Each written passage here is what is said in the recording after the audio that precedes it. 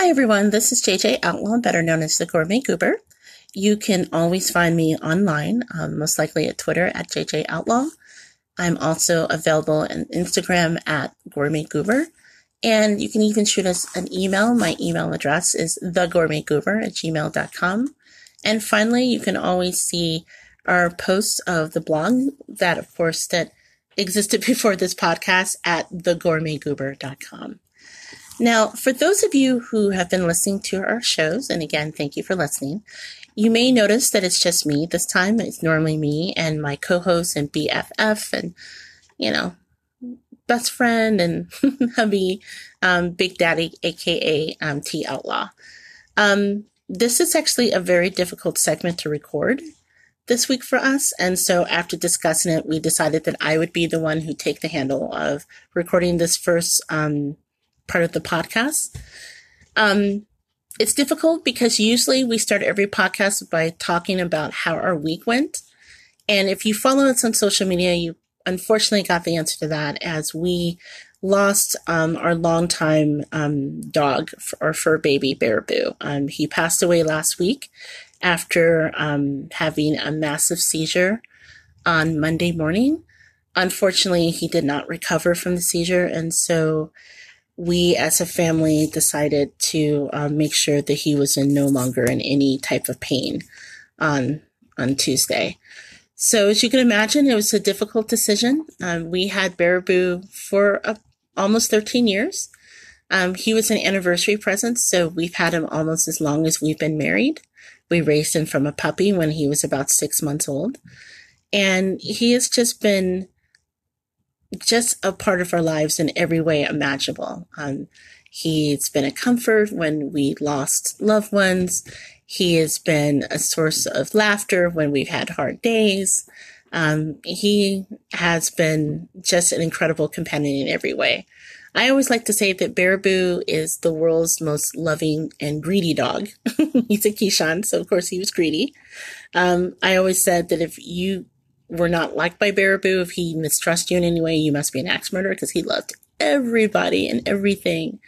From licking the baby ducks when he was a puppy and causing us to get chased by the mama duck as a result, to we had 2 cats that also live with us, and he coddled and took care and groomed the cats. So he was kind of their big brother as well.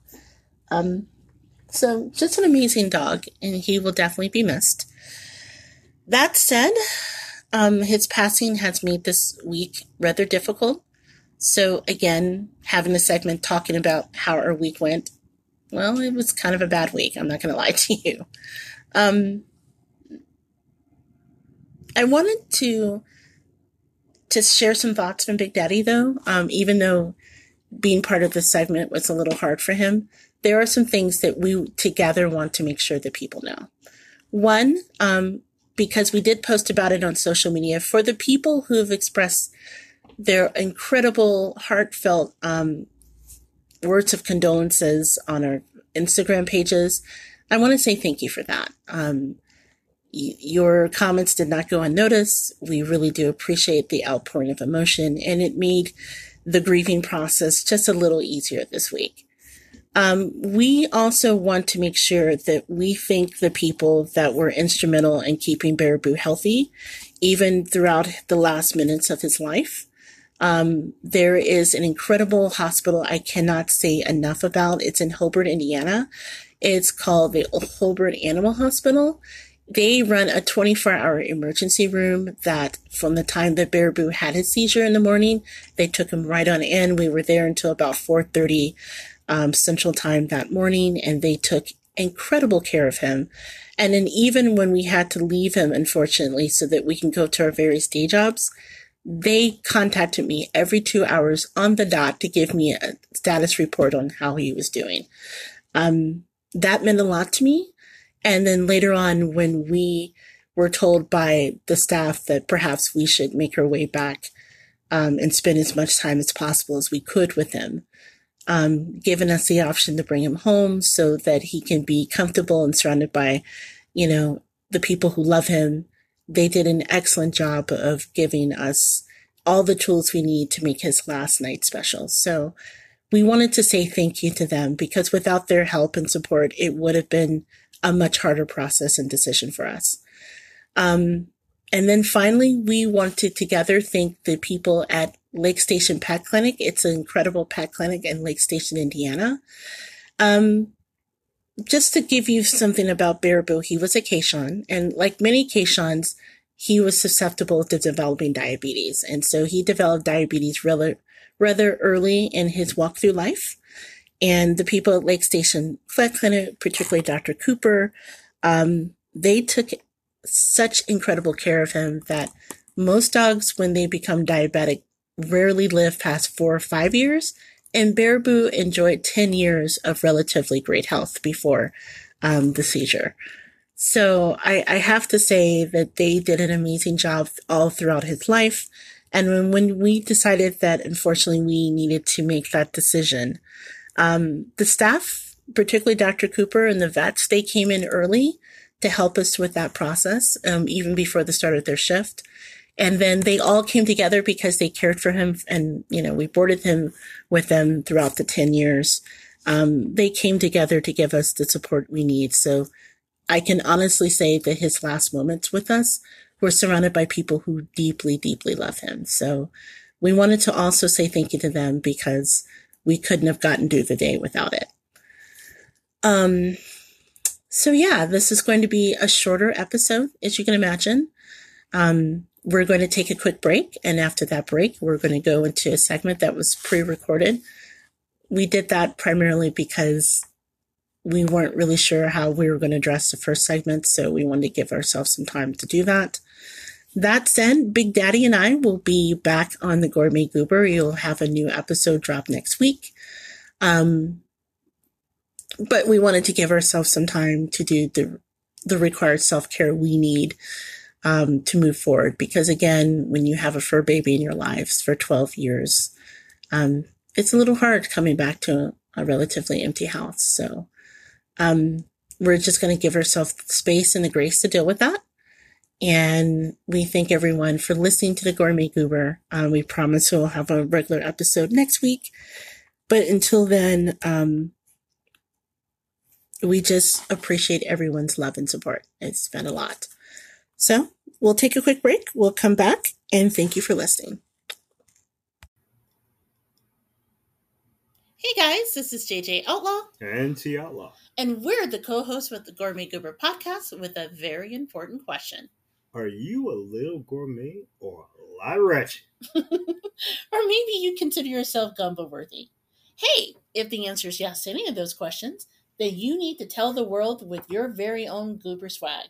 From mugs and aprons to t-shirts and sweatshirts, it's the perfect way to show your love for the Gourmet Goober podcast and, help us keep the lights on in the process. So if you are a little bit gourmet and a lot wretched, head on over to gooberswag.com, that's gooberswag.com, and get your very own Goober gear today. Tell him Big Daddy sent you. That's right. Tell him. And we're back. This is JJ Outlaw, and this time I'm here with my hubby and BFF, T Outlaw. I am. And you are listening to the Gourmet Goober, the podcast for those who like their tea season and their food season and their tea piping hot. I was about to say, where you been going with your tea now? Hey, you don't want to know what's in my tea. I'm about to say, police might need to know about your little tea, but that's okay. But anyway, as you may have heard in the last segment, we went on a little bit of a road trip, and so we are back home. And this week is a shortened week. So, again, we thank everyone for listening. Before I go any further, again, for those you who are just dropping in, you can find me on Twitter anytime at JJ Outlaw, and I'm on Instagram at Gourmet Goober. And where can they find you? You can find me somewhere. I'm in the hood, yo. I am at T Outlaw on Twitter and on the Instagram. You can find me at T Outlaw with a Josie Wells on it. Yes, like the movie. Which, yes. By the way, I forget. Did you actually ever see the Outlaw Josie Wells, since I know you use that as kind of like your alias and forever? Yeah. I mean, at a certain point, I think I was waiting for Clint Eastwood to get out, quit talking to the chair and tell me where I can watch the movie. So yeah, one day I just sat there and watched The Outlaw Josie Wells, and it was captivating for a while. But now it's like, man, it was a little dated, but it was hip, it was hot. The kids can dance to it. A lot of his spaghetti westerns were really dated. They were just obviously a product of the times. Although the Good, the Bad, and the Ugly, I know that by heart because that's like one of my dad's favorite movies. That and For a Fist Full of Dollars. So even though they're just like ridiculously dated and everything, every time I hang out with my father, next to watching a good slasher movie, because you and I both know that my father loves horror movies. I think that's where I get my love of it from. Yeah, outside of watching that and making fun of the zipper and like the creature from the Black Lagoon's outfit, he loves a good spaghetti western. So, and speaking of him, it was actually really cool. This weekend we got a chance to go home and, well, my home anyway. I'm from Indianapolis and spend some time with some loved ones. Unfortunately, I lost a beloved family friend a couple weeks ago, so we went to pay our respects, and I got a chance to hang out with my siblings. And it was great. It was kind of a nice road trip. Had the chance to get some home cooking with the family members, see all my siblings, and just experience life outside of Chicagoland and just allow us to clear our heads because, as I said in the last segment, again, it's been kind of a trying week, to say the least. On the road trip, though, it was actually pretty funny because when we were on our way to Indianapolis, Big Daddy and I, whenever we road trip to see my family there's like a routine, right? So there's a little, where is it again? Like what town? It's like Hebron or something like weird like that? Yeah, it's like south of Maryville, like I could say it's low, but most likely yes, Hebron, Indiana. Yeah, it's maybe about 45 minutes outside of Chicago. Yes. Yeah, there's like this little roads, like car races that we usually go to. It's always at the same exit, and while we're there, we usually have like a routine for road trips, so that we will stop at the Wendy's. My husband will order the same thing every time. I'm a man of consistency. Yes, so I can say it in my sleep now. Chicken nuggets, 10-piece chicken nuggets with the fries, and a small cheeseburger. And then I usually try to get something on the menu with no fries. And it's kind of become our tradition as far as road tripping. Oh, excuse me, I'm still getting over that cold. It just will not let go. But the funny thing was, on our trip down, we were trying to cheer ourselves up. And we were talking about road trip traditions, both in terms of when we take road trips, it's a couple where we go. And then even when we were kids, like when I was a kid growing up with a large family, stopping off at the drive-thru was not a thing. Okay. You pack your food early in the morning. You have exactly all the sandwiches counted out. You had all the drinks and everything ready to go. And then wherever you go, you just brought a ginormous cooler. And then everyone got one sandwich. Everyone got one drink. My mom didn't believe in giving us chips unless it was like a special occasion. So we usually had like carrots or crackers to snack on. But that was like our road trip food tradition. Yeah, that's cute and all. Your parents liked you. My parents were just kind of like, you know what? Your parents liked you too? They kind of liked me. I mean, they started off with they have, water, in a jug. And, I'm sure they had some sandwiches, if things went bad. But at a certain point, when we started getting stinky cranky, at a certain point, they just kind of gave up and said, you know what? There's a rest stop right there. Or there's the gas station. Go get some chips and keep your damn mouth shut. Wow. They just wanted peace in the car.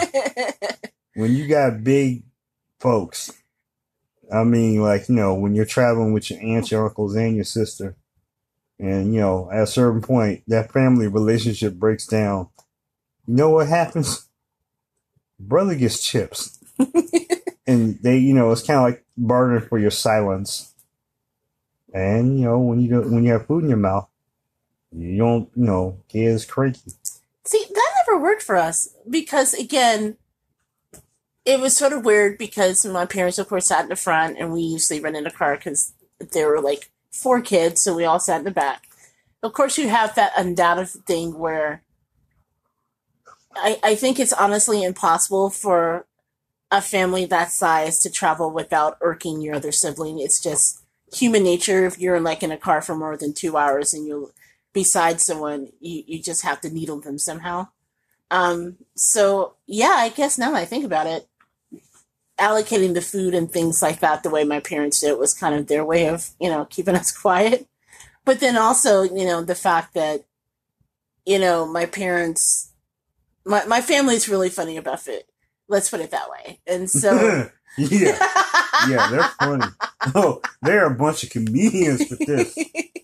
Look, oh my God. What he's saying basically is that when we first met years and years ago in college, like when we would split something, I would split it exactly the same. And he's like, no, I trust him. I'm like, no, I want you to watch me cut this sandwich.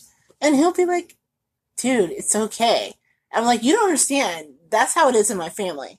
And so years later, were we married when you first saw it? Yes. You were hanging out with my younger brother, and I have 2 younger brothers, and the oldest of the 2, my husband and I were at the kitchen table. He came in, we greeted each other, and I was like, hey, just so you know, there's a little bit of cake left. And he's like, I'll get the knife. And then with like the precision of like a surgeon separating conjoined twins, my brother carefully measured exactly what is half of the cake, and then we split it so that we know that one person didn't have more than the other, and that was important. That was how we avoided fights. So same sandwiches, split the cake. Anything of consequence. Everyone gets the same drink. Yeah, I'm almost to the point of just of astonishment with this division. If nothing else, there was definitely a space. Hey, that is how you keep the peace in my house, okay? Because undoubtedly when you don't do that, then it's like a free-for-all. So, for example, my father, up until the day he retired, my father worked in construction. And so he brought the lunchbox with him to work. And usually Mom would pack him a lunch and like a really good sandwich. And then they would have like treats and then soda because we weren't allowed to drink soda. But then the treats were like something that, again, we weren't allowed to eat in case of special occasions. So it's like Little Debbie or something crazy like that. And so undoubtedly my father, as he traveled, he would bring home really cool stuff for us to try, like cheese fudge and all sorts of things as he goes out and about. So the key is, when he brought that lunchbox home, then it wasn't a matter of just everyone gets equal. It's just to the victor goes the spoils. Right. So I could be across the street in my friend's room, and then my father could be pulled up around the corner, and suddenly my foodie sense was like, I must go. There's a lunchbox. And then all of us converge on the house, and whoever got the lunchbox first got first pick. And there were some nasty fights. So I'm telling you, as crazy as it sounds, the division for our road trip rules, that kept the peace. That was the way to do it. Yeah. So how that relates to us is we were kind of sharing the story. And then we talked about, do we have our own road trip rules as far as food as well? And then you brought up the whole concept of community fries that you and your mom had. Can you explain it? Community fries and, to a small extent, house nuggets. That's my thing. First and foremost, there's one thing you need to know. When you order fries, and they come in a package, those fries are mine. From top to bottom, the contents of the fries. I feel there's something in this just now, your explanation. The fries, The girl is mine. Are you still salty about that? Oh, I pretty much believe that the French fries that were allocated within the small, medium, large concession, everything that was alive for those fries belonged to me. And there's no such thing as, oh, what happens in the bag, seeps out of the bag. There's no quote unquote, oh, like, I get this, to the victors who find the French fry at the end, outside the content of the paper receptacle gets the prize. No, but I thought you guys shared the fries. That was the whole point of the community fries.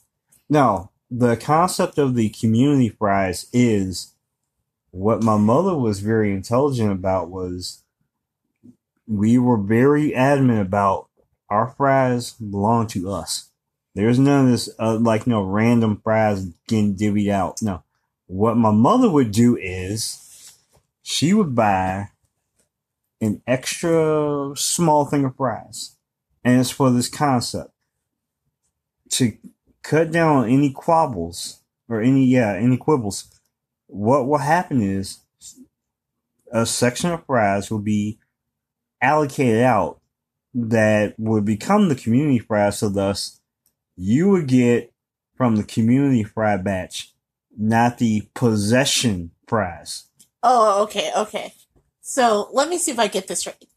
So everyone got their own order of fries, right? Yes, if they order fries, they get fries. And then there's an extra fry that your mom divvy out. There's like community fries, so it was above and beyond what you ordered.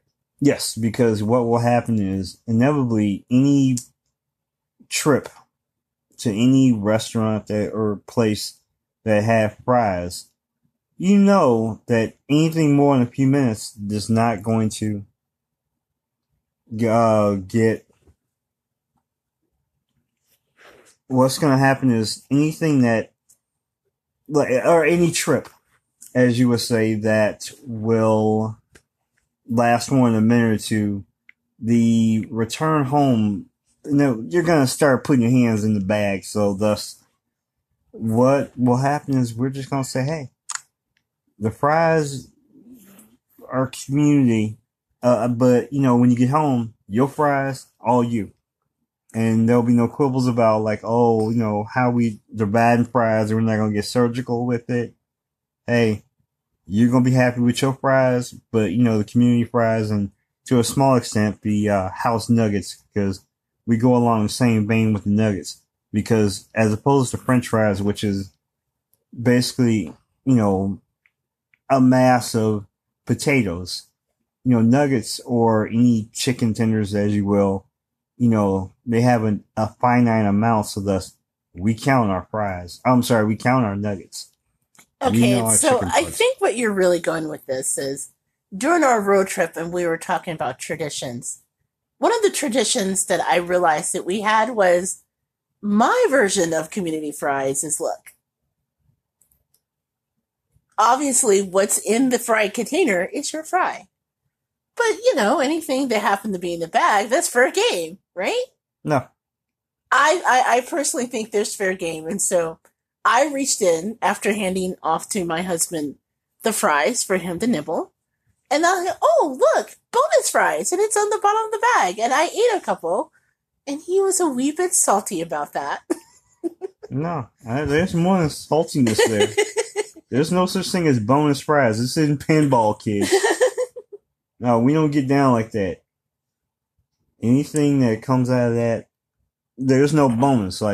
If there are two specific fries in the bag, thus meaning, person A has fries, person B has fries. Anything that leaped out of that container, we can divvy up when we get home. But that being said, if I order a large and you order a medium and we get to our destination and there's some fries in the bag outside of the receptacle, guess what?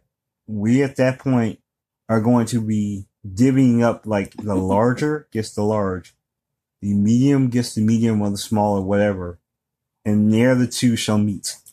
I think we're just going to have to agree to disagree on that, because quite frankly, Look, in our world, I see that I deserve the community fries. I'm because sorry. that's the price that, while you're driving, I'm the one who's like serving the food, kind of like a waitress. So you can't reach into the bag. I hand it off to you. So those two little measly community fries, consider that your tip. Tip. I'm about to say, what? You tipped me with a fry and a nugget. Wait a minute. I'm sorry. Tips?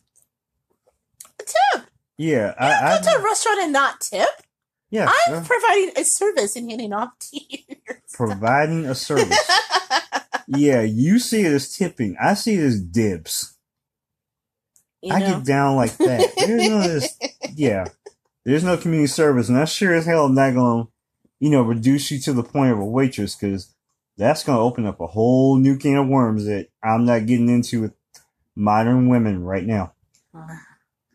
Okay, well, we could talk all day about the community fries and the road trip foods rules. I'd be curious to hear what you guys' rules are. So if you happen to have like your own rule, and maybe you can help us determine who's right in the community fries. I personally think that what's in the bag is fair game. No. And Big Daddy believes that what's in the bag is still ownership, and ownership is 99 cents in the law, but technically it's not in the container, so it's anyone's game. It's anyone's game. So you guys can let us know what you think. You can tweet us at JJ Outlaw and at T Outlaw, and then hashtag the Goob, and just kind of let us know what's your version of the road trip rules, food rules. How do you guys navigate that? Because I personally think share and share alike. We're on the road. It's just two of us, so clearly you disagree with that. Sharing is not so much for the cuddly people. No, we don't get down like that. So sharing in this case is not caring. That being said, I am willing to offer, in terms of a nugget, which is a finite thing. I have my other concept of road rules. It's the house nugget? Yes, with the house nugget, what you can do is, if you, as a person, want one of my nuggets, or vice versa, you can ask, and we can trade. That's not fun. The fun is in stealing the nugget and the fry. That's the sport of it. There's such a thing as, don't introduce a sport to it, because what can happen is you can end up with a fork in your hand. So let's not go there. But yes, if you ask me for a nugget, I can, if we cool with it, I can give you a nugget or some portion of it, or we can barter for something else. All right. Well, everyone's listening. I'm sure that you feel much better in hearing the nuances of our marriage and how apparently it's been challenged by fries in a bag. But yeah, that's pretty much life with us. Yeah, when we start throwing, restaurant knives at each other, that's when, it starts getting serious. But we haven't reached that point yet. No, we are not there that point yet. Yes. Speaking of things that rattle you, one thing that we did see this week before we went on our road trip that totally got you going was this concept that I first heard about a couple weeks ago on another podcast. I think it's the Where's My 40 Acres podcast, which, by the way, just as a side note, if you guys haven't heard that podcast yet, please listen. Particularly if you're a fan of hip hop and a fan of music in general. It's a podcast that covers hip hop and pop culture in a brilliant and really funny way. But they were discussing on one of their previous podcasts about this restaurant in New York City that has something called the Watermelon Steak. And let me just read a little bit about it.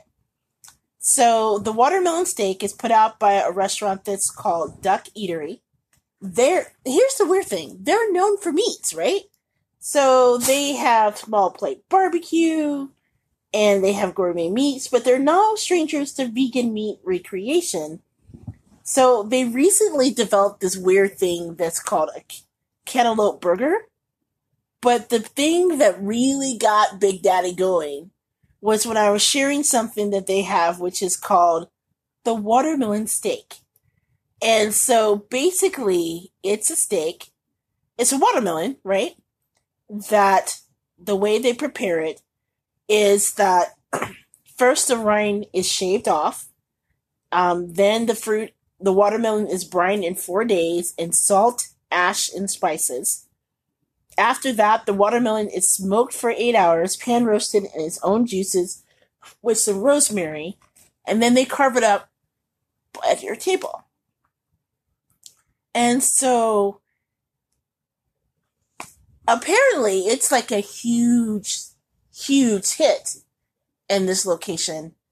But I share the view of the people at Where's My 40 Acres podcast. I'm not exactly sold on the whole watermelon steak.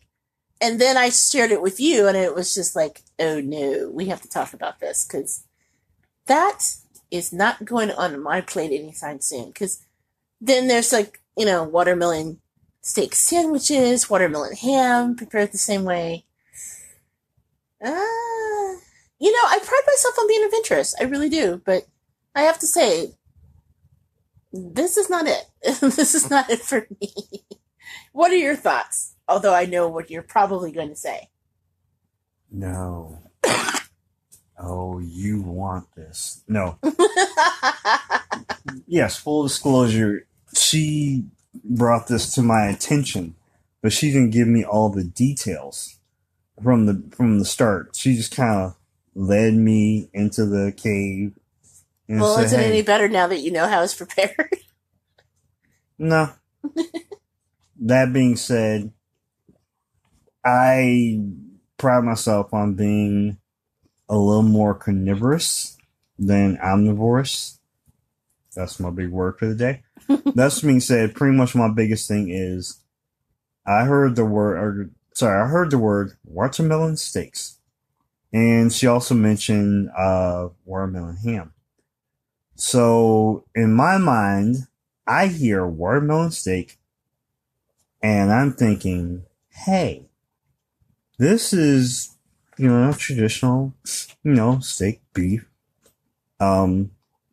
material that, in my mind's thoughts of askew thinking, hey, this might be kind of intriguing.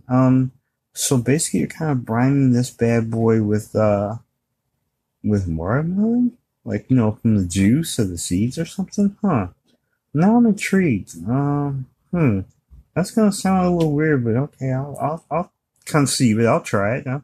Wait, you'll actually try it? No. Hold up, wait a minute. No. And then I learned that there's some deceptive practices here. I felt I was led astray. I was bamboozled. I was not told every part of this because my biggest problem with this was it was where the words were put together. The watermelon steak makes me think of a steak with watermelon juices or some portion of it, not the watermelon as in the plant or vegetable being jacked up, cut up, manipulated, stripped naked of its perfect essence.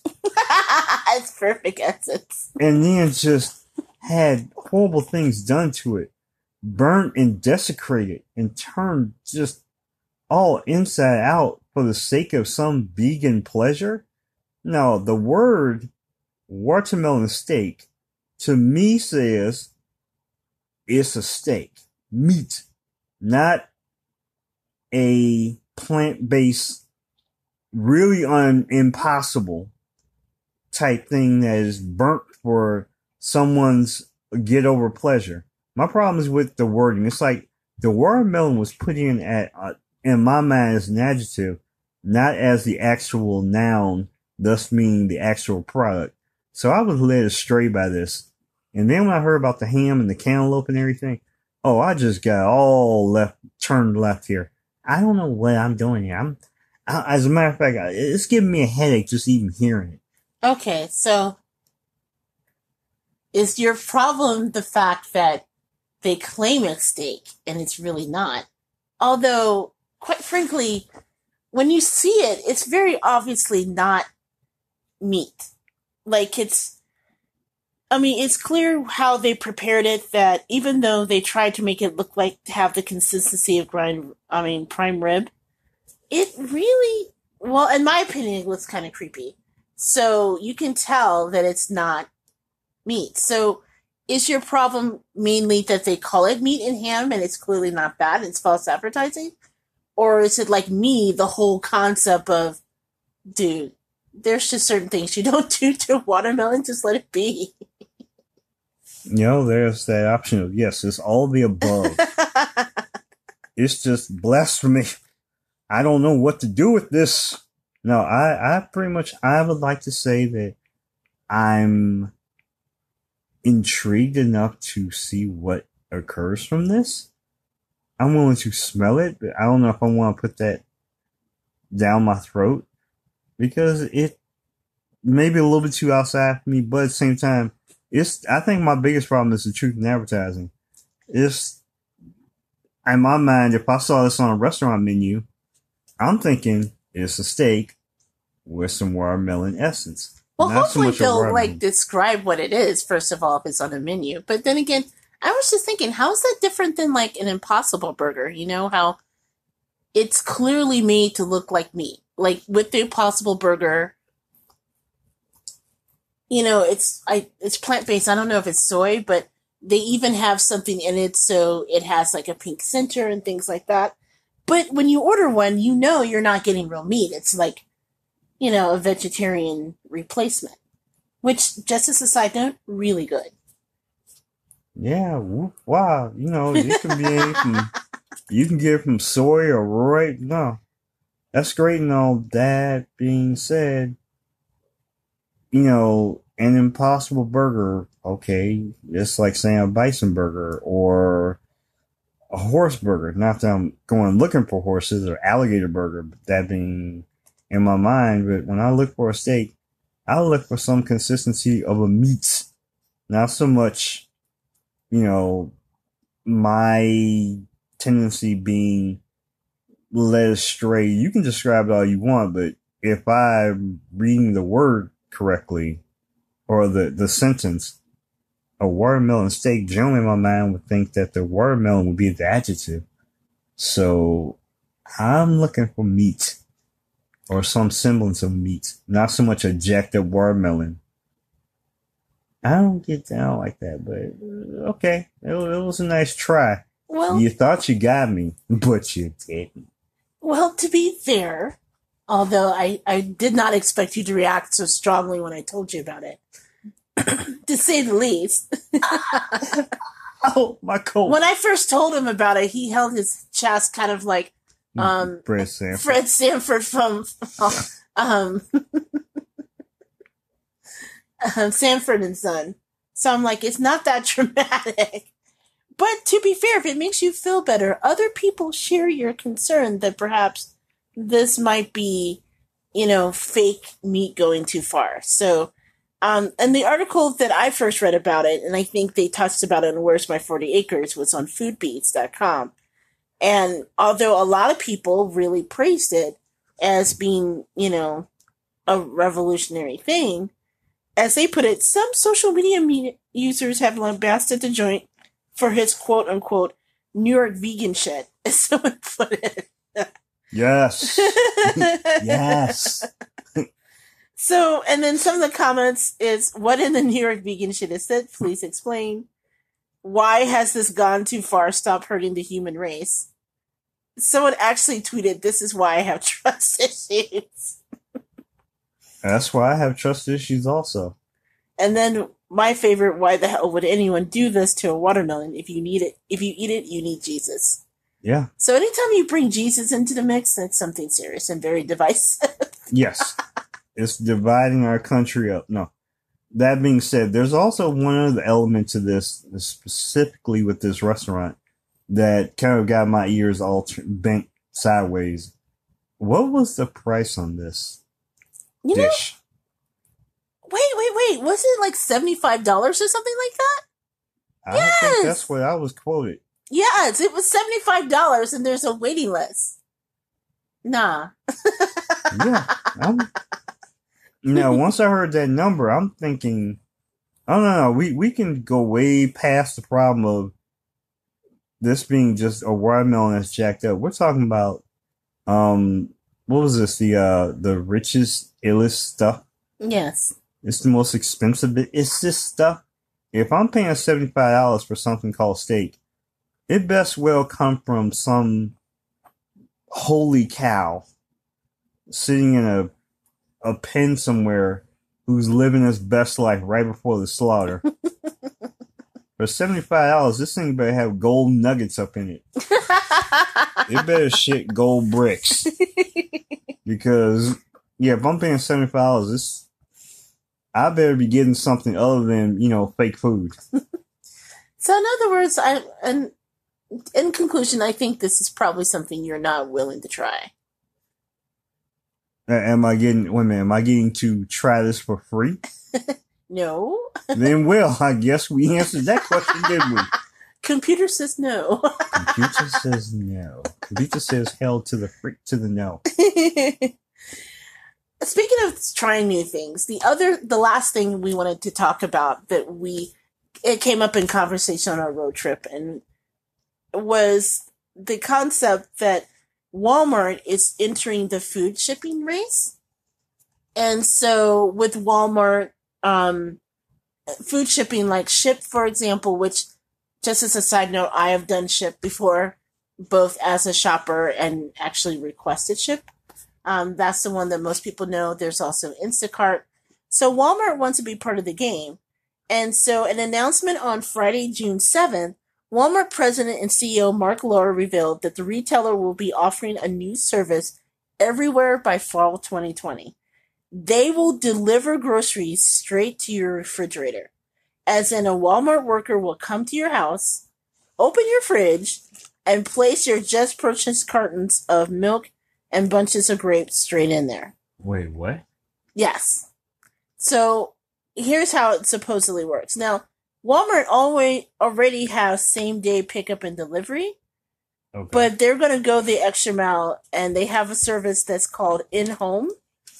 And so they're going to launch it initially this fall in Pittsburgh, Kansas City, and Vero Beach, Florida. And then they're going to expand it in different cities until 5/2020 where it's available anywhere. So the way it works is you'll place a grocery order as you normally would and select in-home delivery and delivery date when you check out. So then they will actually have specially trained people from Walmart and Walmart employees who already work at the store. They can enter your home through the front door of their garage. There will be a smart device that enables a one-time access during the delivery window. And then here's the thing. They will even the delivery person will have a wearable camera so you can watch the entire grocery drop off from start to finish. Okay. There are so many issues I have with this. I just can't imagine, and you're not home, and you just trust somebody to just come to your house and go in your fridge, put your stuff in your fridge. I get the convenience, but I don't know. I can't wrap my brain around it. It just doesn't seem like there's a lot of issues. I mean, first of all, no offense, I don't want y'all in my fridge. I just don't. Look, if you go in the fridge and realize that we didn't toss out the Chinese food from last week, you're going to be judging me anyway. So I'm not comfortable with that. Fair enough. Then it kind of gets weird because they're like in your house and unattended. If you have pets, for example, I mean, having done Shipt as a shopper, where you just, go and do your grocery shoppings and bring them to the door, the idea of going inside the house and putting their groceries away seems like above and beyond. I mean, are you going to tip them extra? Are you going to pay them extra for that? I mean, that's like an added, it's different than just, like, for example, when you order pizza from Pizza Hut, Pizza Hut does not bring it to your table and like serve it to you. You know? I just think that's just like a convenience too far. Plus, what's to say what's going to happen? Because they have access to your house through a smart device, which I imagine is connected to the Internet of Things. Okay. And that can be hacked. Yes. I mean, I once did a story when I was doing more freelance writing than I do now. And one of it, the focus was on the Internet of Things. In this case, it was an article that I ghostwritten for a client where it was for a new pet device. And I had a chance to speak with the people who created the device in an interview setting. And it came up, I'm like, security. Because people's Wi-Fi and stuff gets hacked all the time. What happens if someone hacks? I mean, will the dog and cat get like extra food thrown at them from this device? How do you protect that? And he admitted that, you know, just like the cloud-based, internet-based thing. And if you're not familiar with the Internet of Things, that's the new idea that like your smart home device, like your Echo, can be connected to, you know, your furnace, your lights, your fridge, so you can like open your fridge and order stuff. I'm just really uncomfortable with the idea that someone can have access to your house so easily, because God forbid if something happens, they already know what's in my fridge and in my house. Yeah. What's to say they won't pay a visit later on when they're not on duty, you know? I mean, how do you feel about this? This is just weird, right? It's weird to me for a lot of reasons, and I believe that technology and the ability to bring things closer to you without venturing out is in parts a blessing.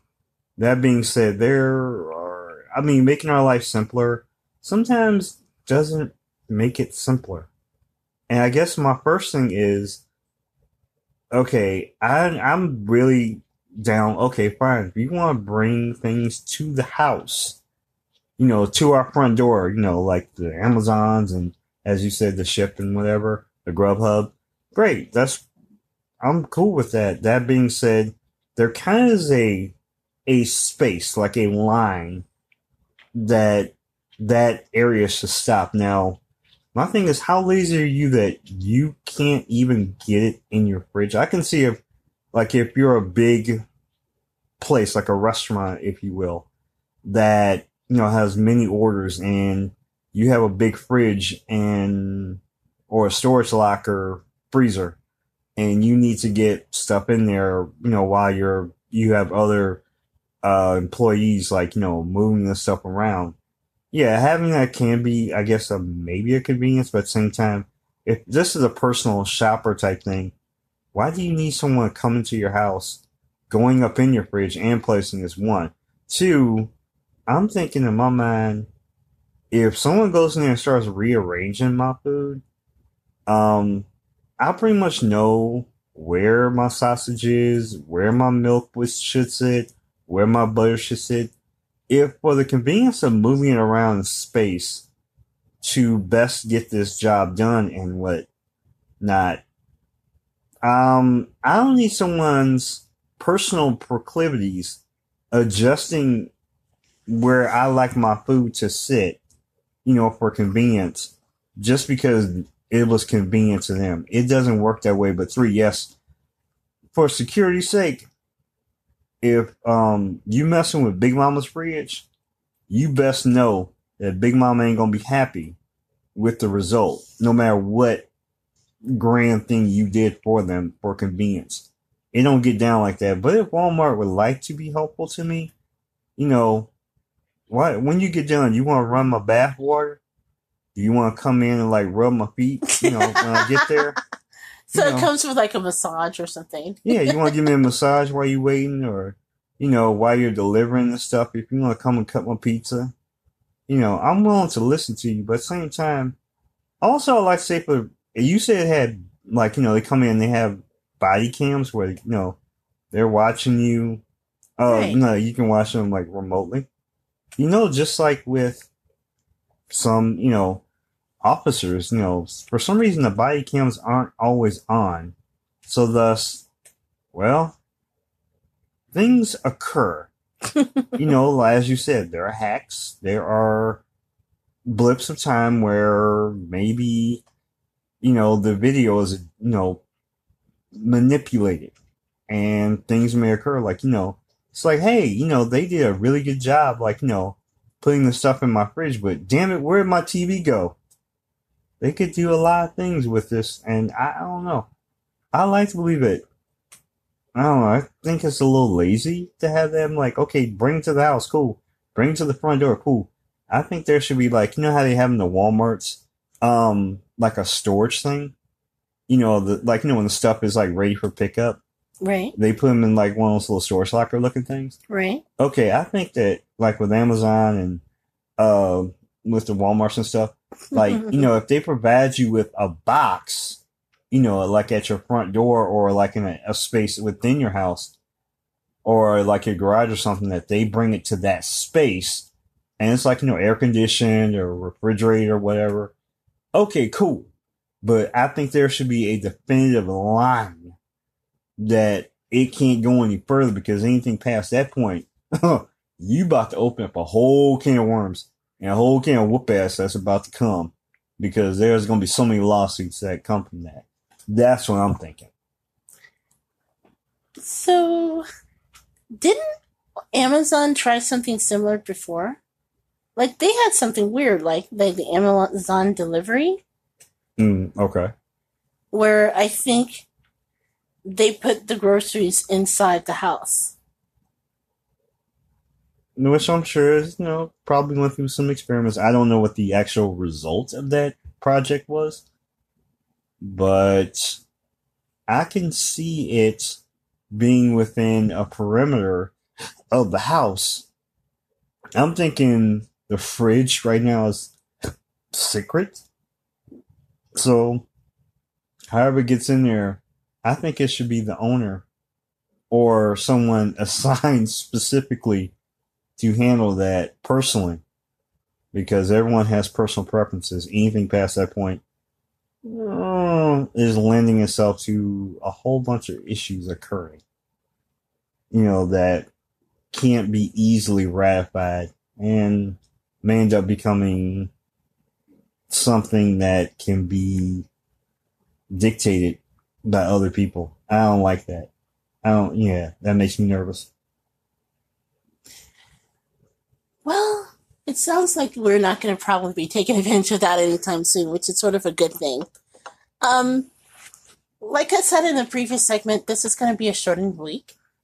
So, and that'll just give us a chance to do some self-care. But we thought that it would be fun to kind of share with everyone the topics that we were dealing with.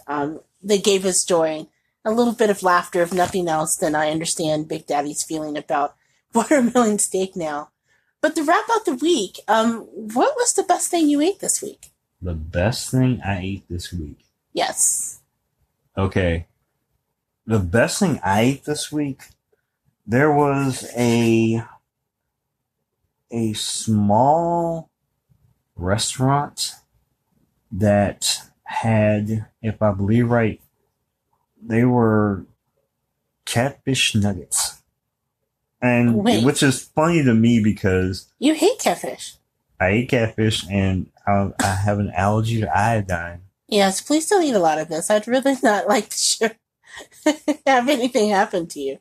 But where'd you get the catfish nuggets from? Tell me about this. No, it was a random restaurant in West Loop. I just happened to walk across. It was a hole in the wall off of Franklin. And the catfish nuggets were fried very hard. They were very tasty. And they came with a nice little side of hot sauce. Yes. That does sound tasty. Good hot sauce on the side. But not, it was hot, but not too hot because, I'm a little sensitive in my palate. Okay, now I'm like really shook because 1, you don't eat catfish. Yes. 2, you're allergic to catfish. I never said I was bright. And 3, I'm usually the hot sauce person in the house. So none of this makes any sense, but it sounds really good. That's how I did it. I did my due.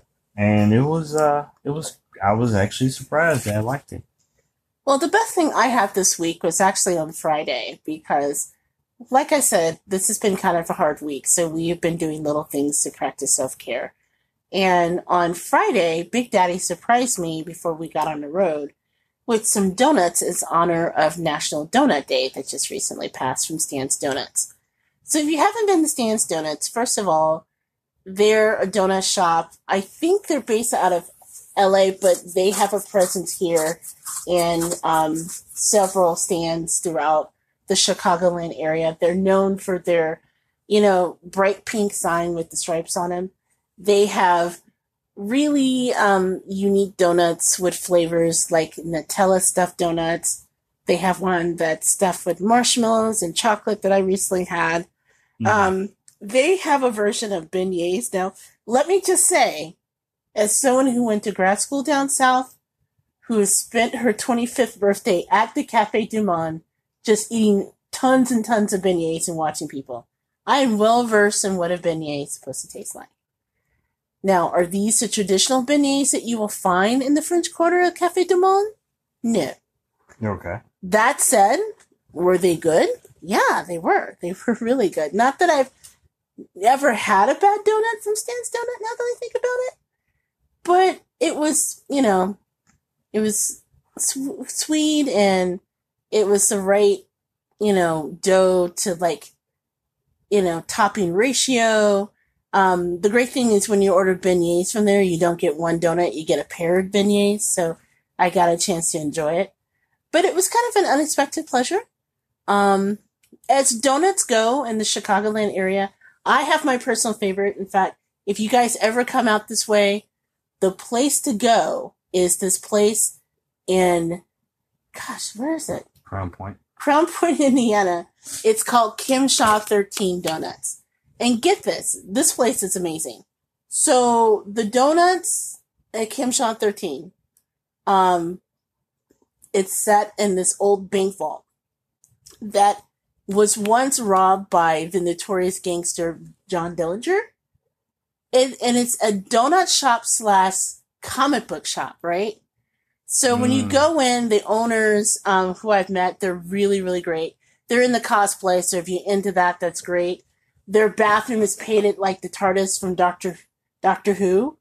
They are really into DC Comics, so there's tons of references to Wonder Woman and Batman and Superman. Of course, they serve Metropolis coffee, because why not?